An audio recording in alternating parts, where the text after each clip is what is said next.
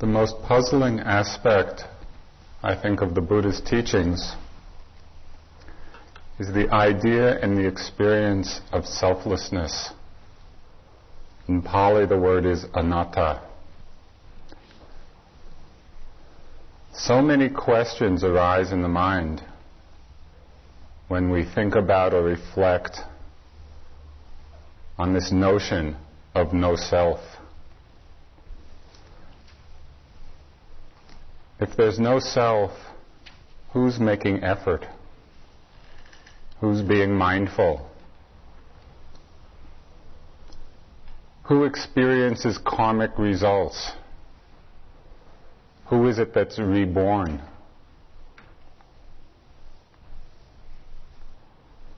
If there's no self, who ever falls in love?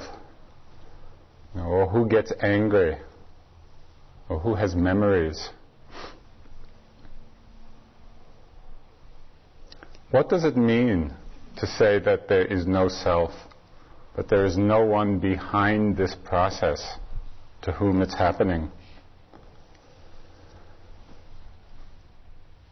Very often people are afraid of this idea. We think of no self and perhaps imagine disappearing in some cosmic flash of disintegration. No self, gone.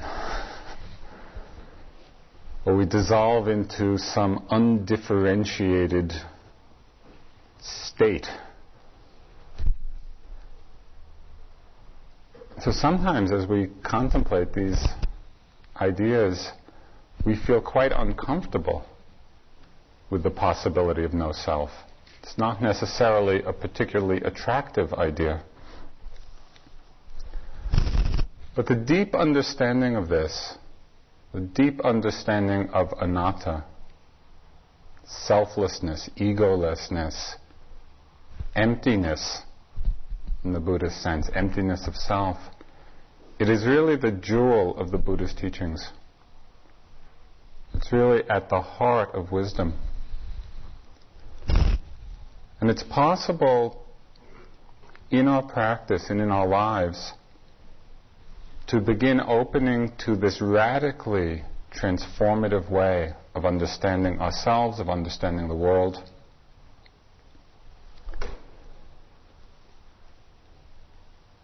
As the observing power of our mind grows, as the mindfulness gets stronger,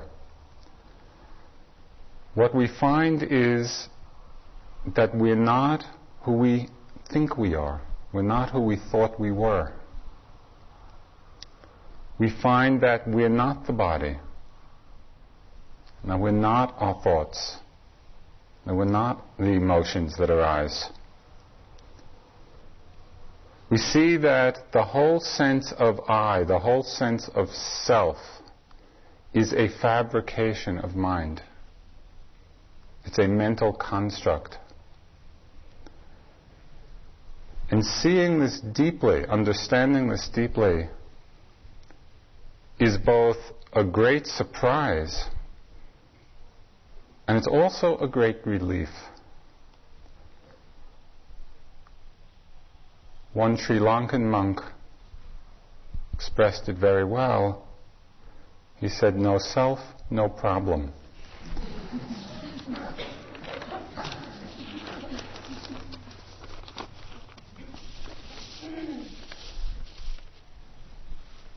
So tonight I would like to talk about how the mind has created this deeply conditioned idea of self.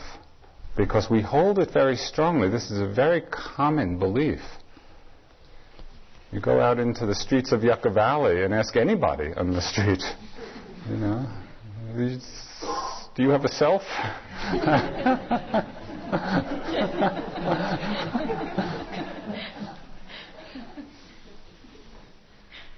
So to understand how it is that this deeply conditioned belief or construct has been created, how we've created it, and how we can free ourselves from this great illusion.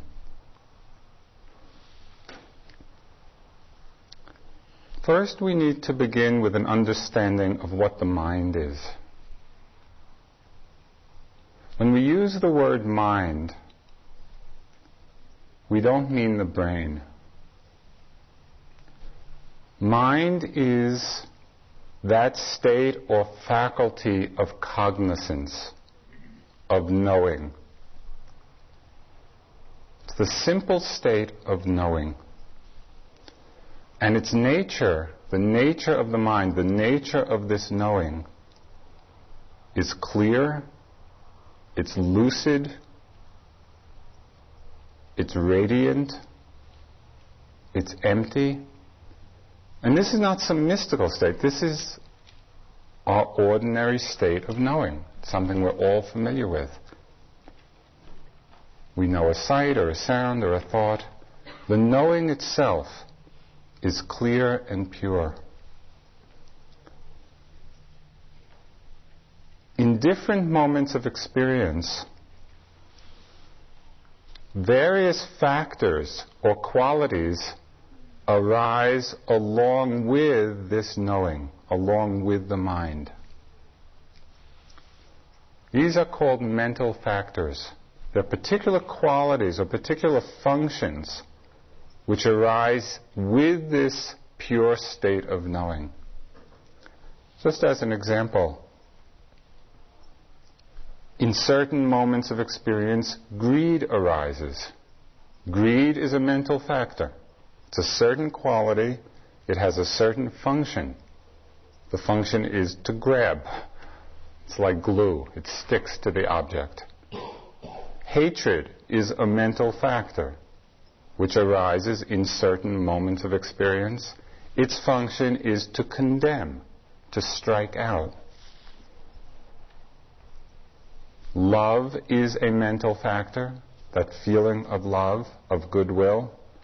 It arises in certain moments. It functions in its particular way. Mindfulness and concentration are also these factors of mind. They're arising at certain moments of experience. Mindfulness has the function to notice the object so we don't forget. Concentration has the function to stay steady on the object, one-pointedness. So we have the natural purity of knowing, the natural purity of consciousness. Simple knowing, simple cognizance. And with this natural purity arise all of these different factors in different combinations at different times. There is one particular factor of mind which helps to keep us imprisoned in our conventional understanding of self.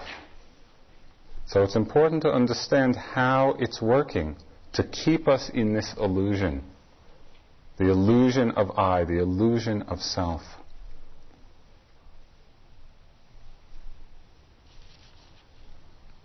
And this is the factor, the mental factor, that actually is arising in every single moment. It's the factor of perception. How does perception work? The function of perception in a moment of experience is to pick out the distinguishing marks of that experience so we can recognize it, so we can remember it. For example, we may have a certain sensation of tightness. Perception recognizes the particular distinguishing characteristics of tightness, perceives it as tightness. We recognize it, and then we can remember it for the future.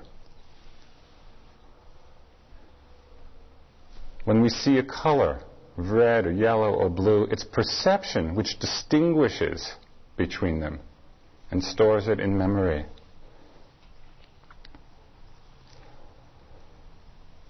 When there is perception, which means this recognition of a particular object, recognizing the distinguishing marks.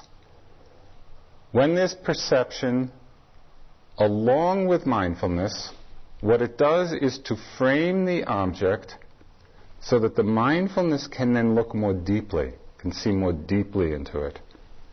Perception recognizes tightness, frames it. And the mental noting is a function of perception. We frame the object and then we look more deeply with the power of mindfulness.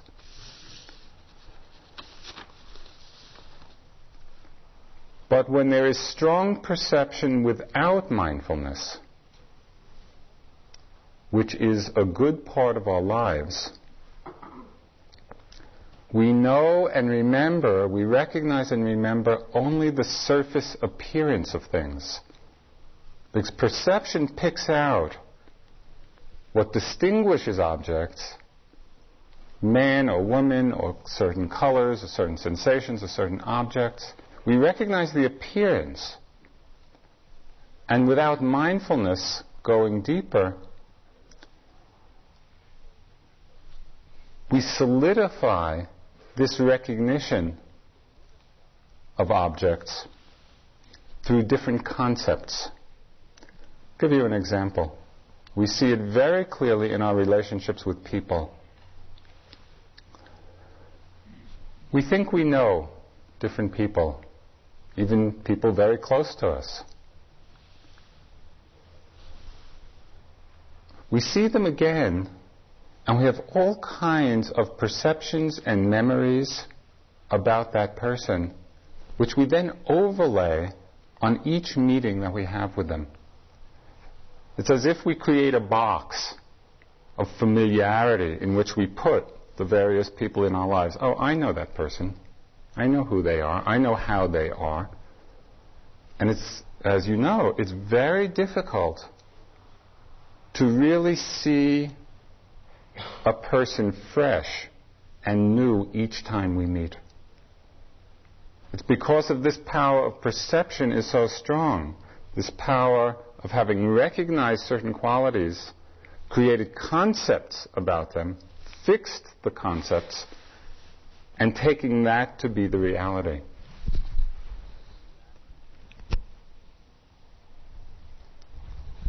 Particularly with very repetitive experiences, we rely on this surface perception and we never go deeper. I'll give you an example, a story of something that was really touching to me. It was in a sad kind of way. Son of a friend of mine. I don't know, he was a young boy, maybe kindergarten or first grade.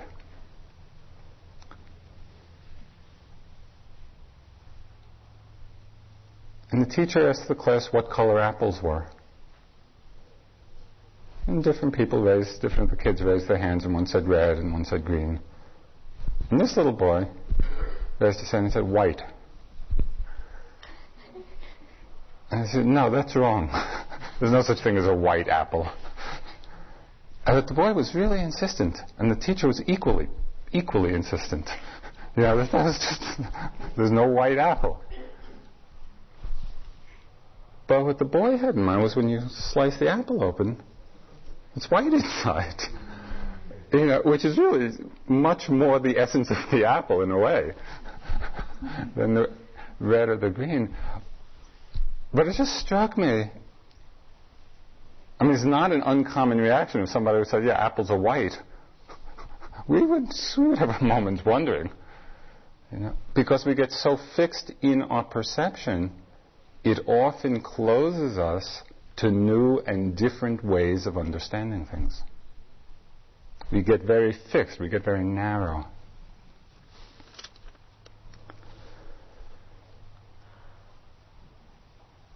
So there's mind. Mind is the natural purity, the natural emptiness of cognizance, of knowing. And there are all the different mental factors which arise in different moments of love and hatred and fear and anger and sadness and mindfulness and concentration and perception. These are factors arising in different moments.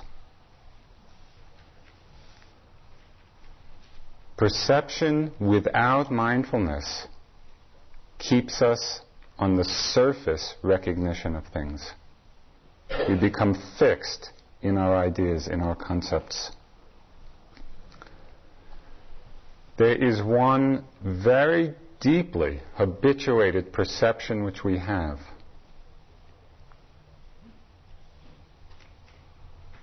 It's a perception which is common to most people in this world, which is the origin of many, many inaccurate conclusions. It's this particular perception which we have which keeps us from opening to a deeper and more profound understanding of the Dharma, understanding of ourselves.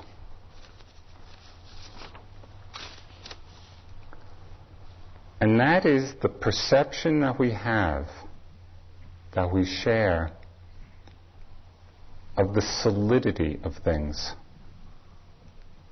We have the idea of things being quite solid, solid entities, things, events. And our language continually reinforces this perception. I'd like to read something from a book called Crazy Wisdom by Wes Nisker, who was actually sitting in this retreat. Our language behaves as though reality were solid. On the simplest level, it positions a subject and an object, which we think of as real, on opposite sides of a verb, which we think of as less than real.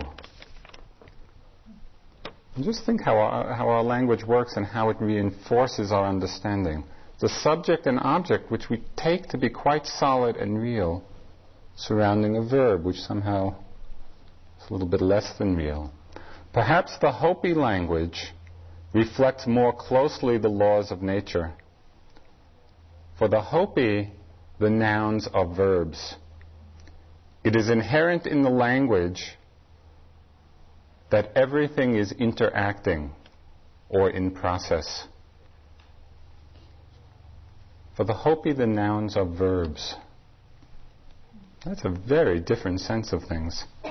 Many physicists also tell us that action is all there is. Nonetheless, our language keeps piling up static things, leaving us stuck under the illusion of solidity.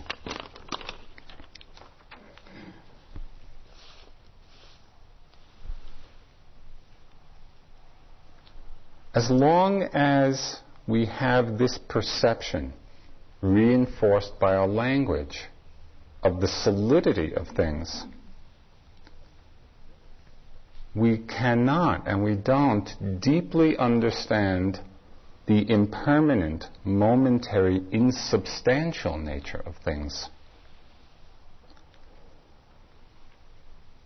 So the question arises, why do we have this perception of solidity? If it leads to so many inaccurate conclusions about ourselves, about the world, where does this perception of solidity come from? Why do things appear solid to us? One reason or one condition for this perception is the rapidity of change. When change is happening very quickly, we can't see it. A few very simple examples, although there are countless examples. We go to the movies, see the film, the story, we get totally enmeshed, involved in the story. What is actually happening? What's actually happening are separate frames of film running very quickly. Our sense of reality would be very different if we actually could see the movement of the separate frames. But it's happening so quickly, we don't see that, and so we see a certain solidity. involved, of people, of story, of content, of drama. You know, if you take a torch, a flame, you whirl it around very quickly, what do we see? We see a circle of fire. And it appears to us as a thing, as an entity, a circle. But really there's no circle. It's this moving very quickly.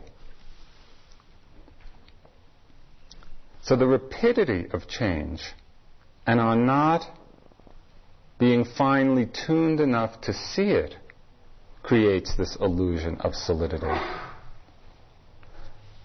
Also, when we look from a distance, when we don't look closely enough, things appear solid. One of the examples that's used in Asia a lot, although Yucca Valley also would be a good place to see it. When you look at a line of ants from a distance, you know, when they're walking in a line, what does it look like? From a distance, it looks like a solid line. It looks like an unbroken, and could even look like a rope or a string, or because we're looking from a distance, we actually don't see the discreteness, the momentariness, the changing nature. When we get up close, we do. Here's a wonderful example of how we miss the most obvious thing in the world when we don't look closely. This was from a newspaper article. Everything we have seen indicates that the solar system is far more dynamic than we originally anticipated. Before, astronomers conceded that the outer planets might have been active in their first billion years of existence, but figured the last 3 billion were basically a holding pattern. Now we suspect that very few things are unchanged over 3 billion years. It's a good start.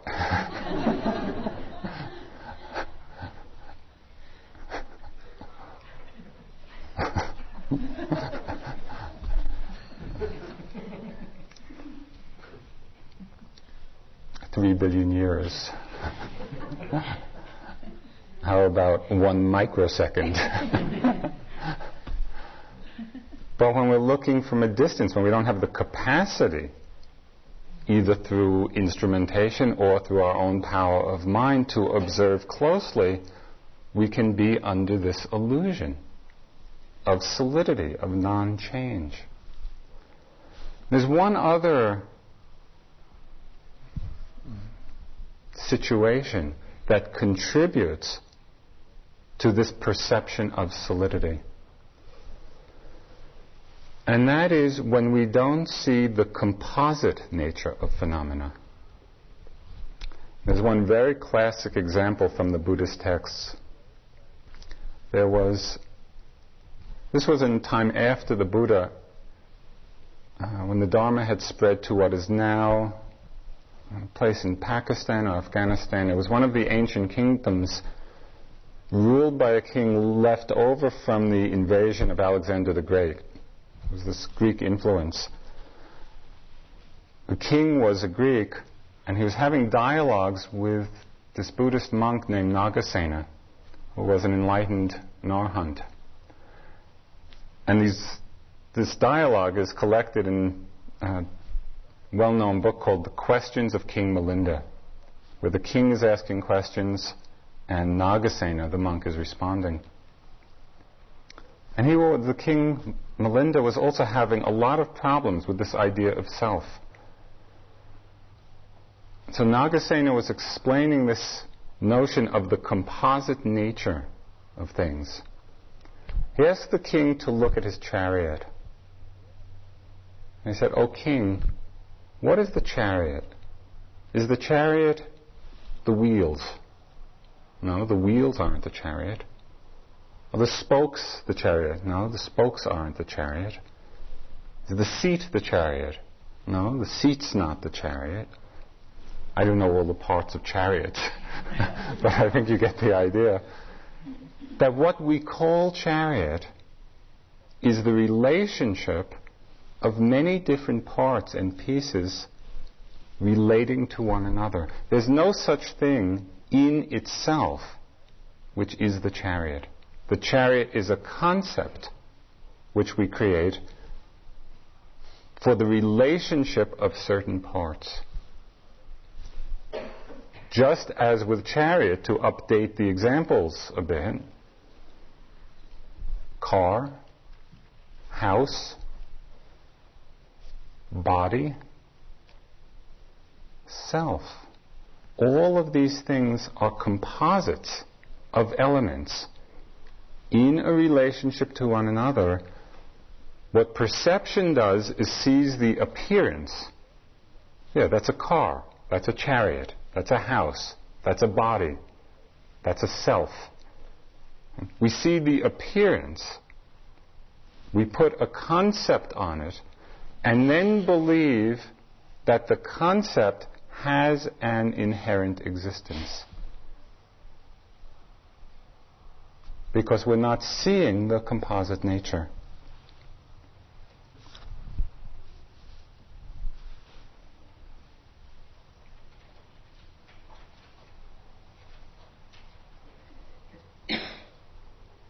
We create concepts and ideas, and they're often useful ones. I'm not suggesting that we do away with concepts. But we create these concepts and ideas for things which are not actually there. And then we become identified and attached to them. And this is what creates the problem.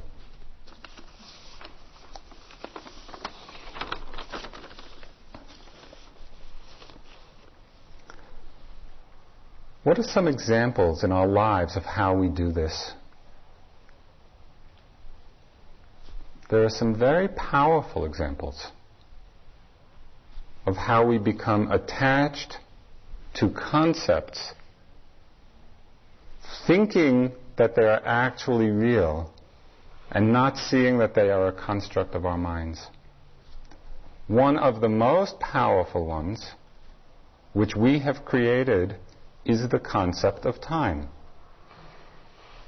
We have certain thoughts in the mind of past and future. What are the thoughts? They're memories, they're recollections, or they're plans or imaginings. The thoughts are happening right now. Past and future are thoughts which are happening in the present moment. But we rarely see this because we get caught, we get seduced into the content of the thought which has created the concept, past, future, and so we live our lives burdened by these concepts.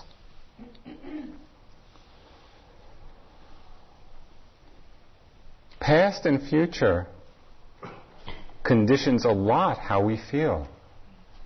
Very simple example which comes up a lot just on retreat. You can be going along,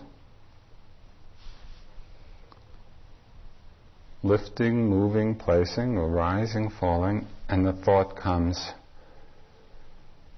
oh, one more week. I'll never make it. How many more breaths do I have to watch? Okay, that's a thought of time. That's a thought in the mind. We've created this concept, one more week.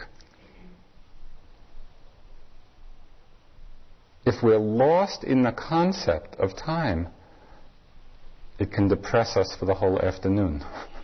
It kind of weighs us down, we get heavy, we get discouraged. If we see that thought as simply a thought in the moment, which arises and passes, oh, one more week, it's gone. It has no conditioning influence on our feelings, on our minds, on our energy, because we see it for what it is, rather than being seduced by the appearance of it, seduced by the concept of it.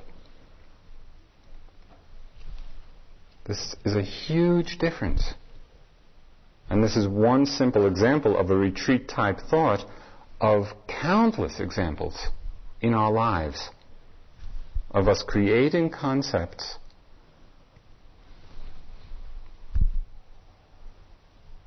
believing them, investing a reality into them, suffering because of them, and all because we're not seeing actually what's there, the simplicity of what's there, the momentariness of what's there. When the Buddha talked about dangers to concentration, dangers to clarity, he named the concepts of past and future as two of the principal dangers.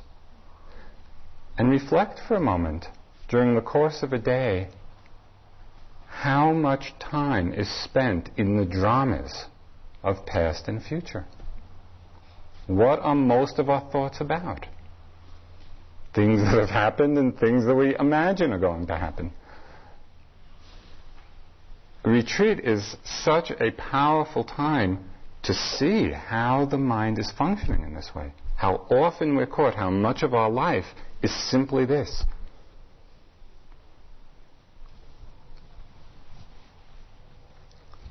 There's a tremendously liberating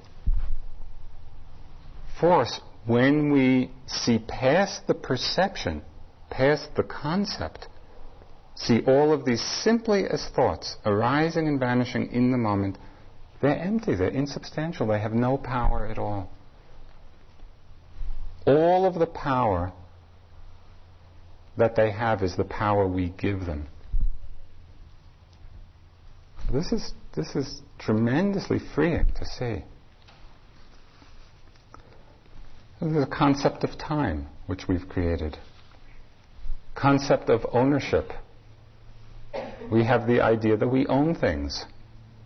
And conventionally speaking, just as with time, it's a useful concept. I'm not saying we should rid ourselves of it, but we get very attached to it, to this idea of possessiveness. I'd like to take you through a little guided fantasy. It'll take about 5 seconds. Just close your eyes for a moment. Imagine yourself coming into the meditation hall. You're walking into the meditation hall. You're walking to your seat, and somebody is sitting in your place.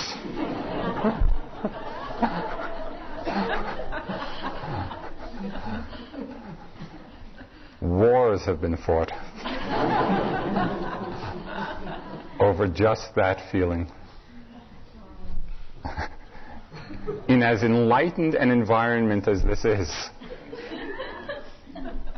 this concept of possessiveness, of ownership of something as simple as a little square of space very quickly gets established. This is my space. If it happens in such a simple way here, it's not difficult to see what a strong, powerful force it is in the world. And the clinging and attachment and identification people have with it. And literally people kill one another because of this concept.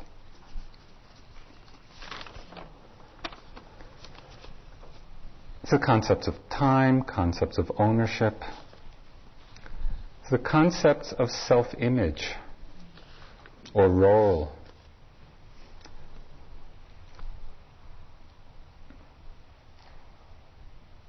We have created images of ourselves. We've taken on certain roles.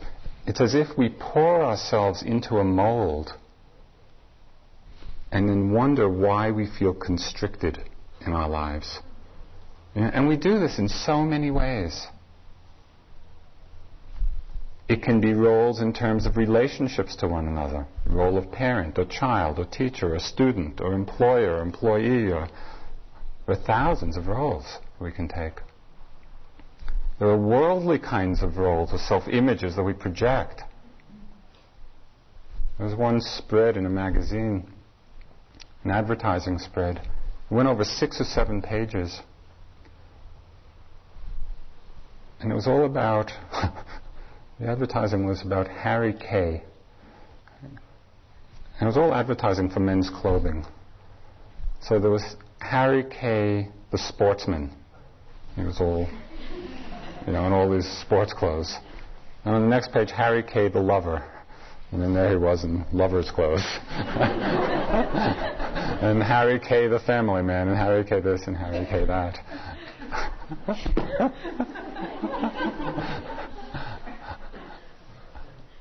It's kind of interesting to see, okay, how much of how we apparel ourselves is in some way, not that it's bad, but just, in some way is about some kind of self-image. And to see really the more tightening roles or images that we create can be in a meditative situation as well. We take on a kind of yogi self-image of good yogi or bad yogi. I had a very strong example of this. The first year I sat with U Pandita in Bari in 1984. It was the first time I had met him and been with him. It was a very intense course. He was being really quite demanding, and there was quite a pressured course, so there was a lot of intensity. And about 3 weeks into the course, I see people walking around with little notebooks. And after they're sitting and they're walking, they're kind of writing things in their notebook.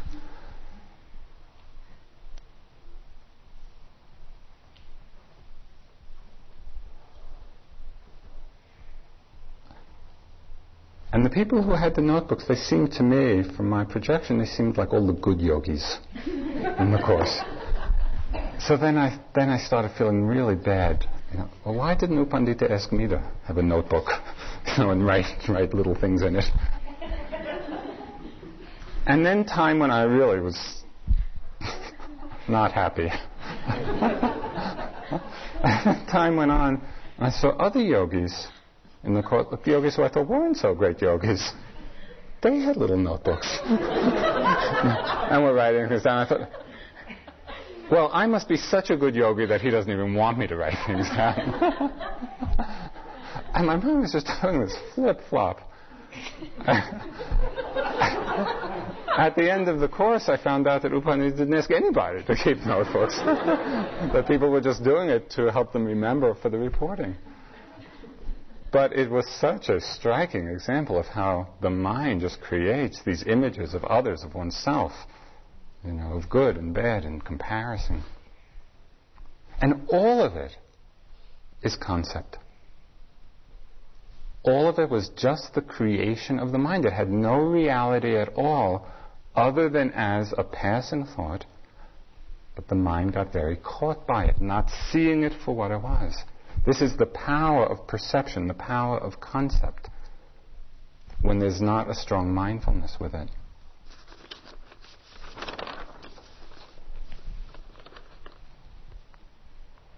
There's a concept which even comes closer to home, that we're even more continuously identified with. There's concepts of time and of ownership and of self-image. There's the concept we have of the body. Most of us are quite identified with the body as being who we are. Taking the body to be a thing in itself.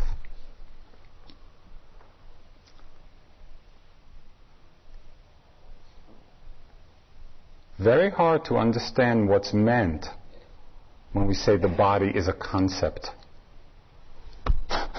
Doesn't feel like a concept. So what is this? What is our notion of the body and what we identify with? Mostly, it's what we see in the mirror. That's the body. When we look at other people, we see the appearance. We have a perception of them. A friend of mine recently had an operation with a new technology of laser surgery where they go in and they actually put a little video camera in. And the surgery is done by looking at the video screen, and you leave the hospital with a tape of your operation. And so there's this video of the innards. I was kind of cutting away a fibroid tumor. It was amazing. Didn't look like that person at all.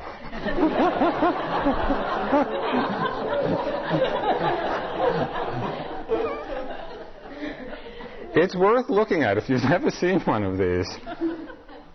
I can't even begin to describe.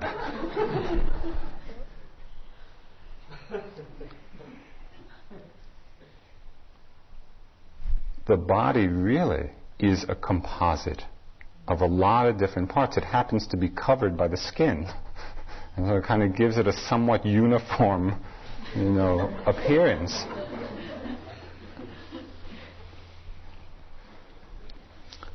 We'll do just a little experiment right now, which will, I think, give you a very clear idea of how much of a concept the notion of body is. Just let your hand rest on your lap.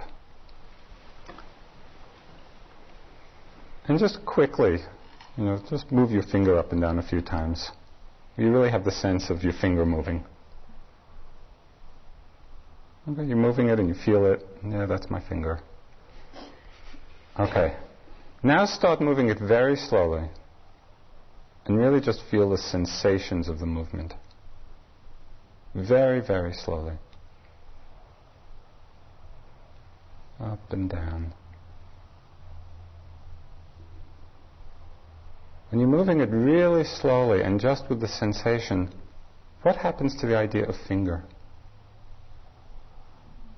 There's no finger there. What we call finger is just a lot of changing sensations. It's a certain color. Color is not finger. There's no color called finger. Right? So where's the finger? There is no finger. Finger is a concept. If there's no finger, there's no hand, there's no arm, there's no back, there's no front, there's no legs, there's no knees. All of those are concepts. There's no sensation called knee. Right? We don't feel the knee. We create these concepts in our mind about certain experiences. We solidify the concept, yep, that's my body. That's who I am. And it's all based on a perception of an appearance, not based on what's actually there. I had quite a strong experience of sort of a beginning understanding of letting go of the concept of the body as being I, as being self. Years ago, when I first began my practice in India, I decided to shave my head. It was the first time I had ever thought of doing it. And I was just amazed, like the days before it was going to happen. I was obsessing about, what it was going to be like. And finally, I kind of work up to it, and somebody shaves my head. And exactly 2 seconds after it's all shaved, I realized it didn't make the slightest difference. Because the hair had nothing to do with me, with self, with I. Right? And seeing that, something that I've been so even unknowingly attached to, I hadn't even realized it till I had thought of shaving it, and then realizing in the moment after, it's nothing, because it's not self, it's not I. That experience actually proved very helpful for what was to come. Quite naturally.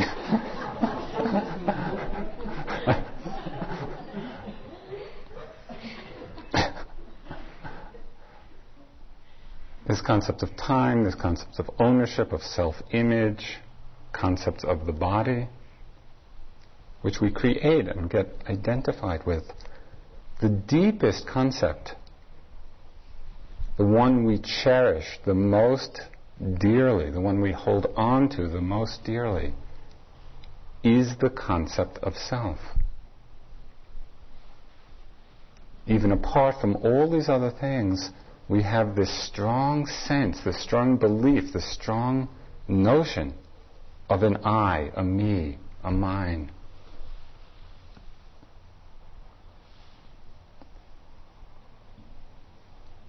Why is it so strongly conditioned in us? Why is this the conventional understanding of so many people? That there is an I as something real. One reason is because we have not examined closely and have not seen the composite nature of what we call self. There's a perception, the surface recognition, yeah, there's a self. But when we look more closely, and we really begin to see, okay, what is the experience which we're calling self? We begin to see that it is a composite of many different things, of physical sensations and thoughts and emotions and sights and sounds. And we put it all together, it creates an appearance. We call that appearance I. We call it me. So what we need to do is to begin to look more carefully, look more closely. Not be living in the delusion that for the last 3 billion years not much has changed. When we really look, and that's what the whole practice is about. Seeing the mind, it's seeing the body, developing the tools. What is this? What is actually here? Who am I? What is it that we call self? Not to be satisfied with the superficial, conventional understanding, because that involves us in a lot of suffering.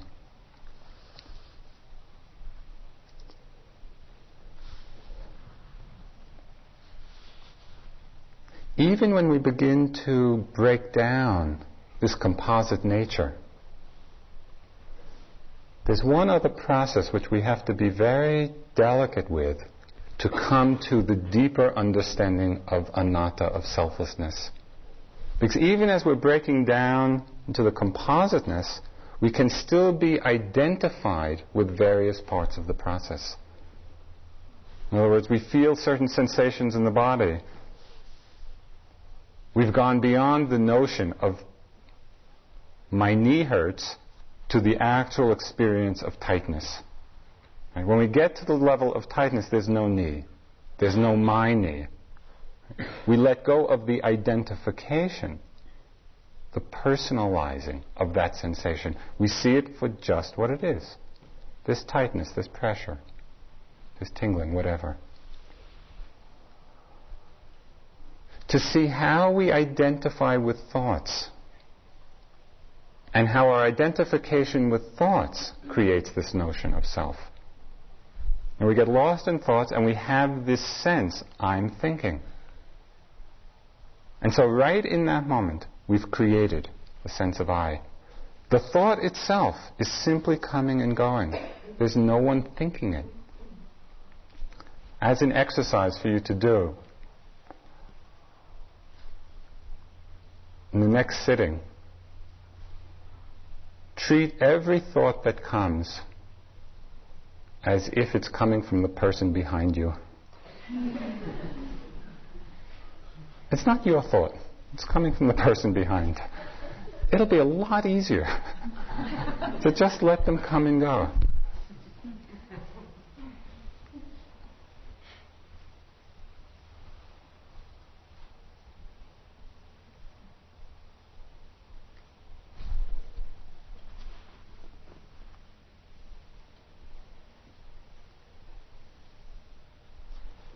To see the empty nature of thoughts, that they're just these bubbles arising and passing. If we don't invest a reality in them, if we don't get caught in the concept, the mind stays very spacious, it stays very open, it rests in its natural clarity.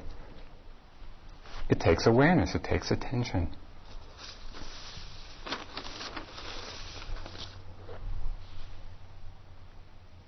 Not identifying with emotions. That's another way that we create the notion of self. Anger comes, sadness comes, happiness comes. Our first reaction is that identification. I'm angry, I'm sad, I'm happy. That's something extra, that's an overlay.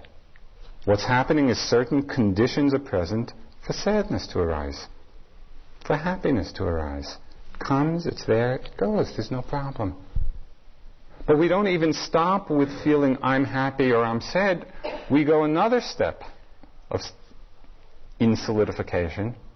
We build a whole superstructure around I'm sad or I'm happy or I'm angry. We build the skyscraper of I'm a happy person, I'm a sad person, I'm an angry person. We solidify it even more. We tie ourselves into this. Can we drop back and simply allow these feelings, these emotions, to arise in the natural clarity, lucidity of mind? They arise, they're there, we feel them with awareness, they disappear, there's no problem. We're not claiming them as self, as I. And finally, not identifying with consciousness itself. That's the most subtle place we create a sense of I. We identify with the knowing, and we create the knower or the witness. Very subtle. Even when we see all of this other as passing phenomena, the thoughts and emotions and sensations, we still can create this strong sense of I in this identification with knowing. And so we need to turn our mindfulness to that as well. To see the emptiness of knowing, emptiness of self. It's simply a process of cognizance, and it's very pure.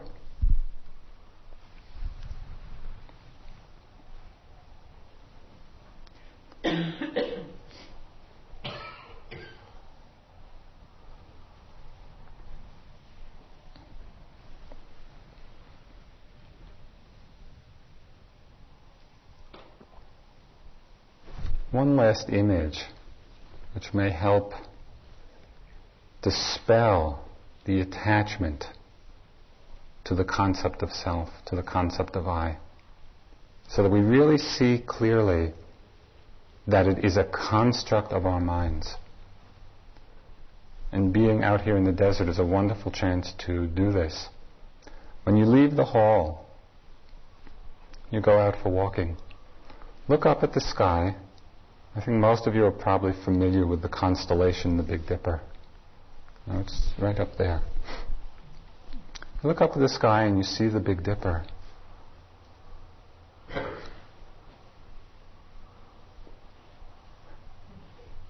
The Big Dipper is a concept. There's no Big Dipper.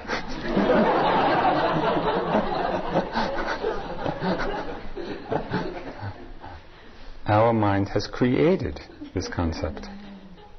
And it's lovely, and it's useful, but it's just a concept. When you look up at the sky without the concept of Big Dipper, you actually see the field of the sky with all the stars without separation. The concept of Big Dipper is what separates those stars from all the other stars. Take away the concept of Big Dipper, get a sense of the oneness of things. Concept of self is exactly like concept of Big Dipper. There's an appearance, that's true. There's an appearance, a perception of self, just like perception of Big Dipper. But when you look more carefully past the concept, you just see these points of light in the sky. When you look past the perception, past the concept of self to what's actually here, we see there's a constellation of sensations, of thoughts, of images, of emotions, of all the elements of experience. The paradox of this all is that when we understand that self is a concept, that Big Dipper is a concept, does anything change? Does anything change up in the sky? Does anything change right here? No. Because there was never a self in the first place. And so we simply drop into an understanding of what is actually there. We enter into a true understanding of the nature of things. And this is what frees us. I'd like to close with a teaching of Kalu Rinpoche, who was a great, great Tibetan meditation master, died a couple of years ago. He said, "We live in illusion and the appearance of things. There is a reality. We are that reality. When we understand this, we see we are nothing. And being nothing, we are everything. That is all." We live in illusion and the appearance of things. We live in the world of concepts and perceptions. There is a reality. We are that reality, which is exactly our experience moment to moment. When we understand this, we see we are nothing. Not identifying, not creating the self in this flow of experience. When we understand this, we see we are nothing. And being nothing, we are everything. Because we've no longer separated ourselves out through this concept. Being nothing, we are everything. That is all.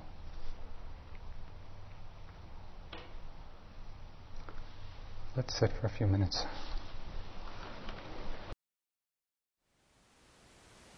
Thank you for listening. To learn how you can support the teachers and Dharma Seed, please visit dharmaseed.org/donate.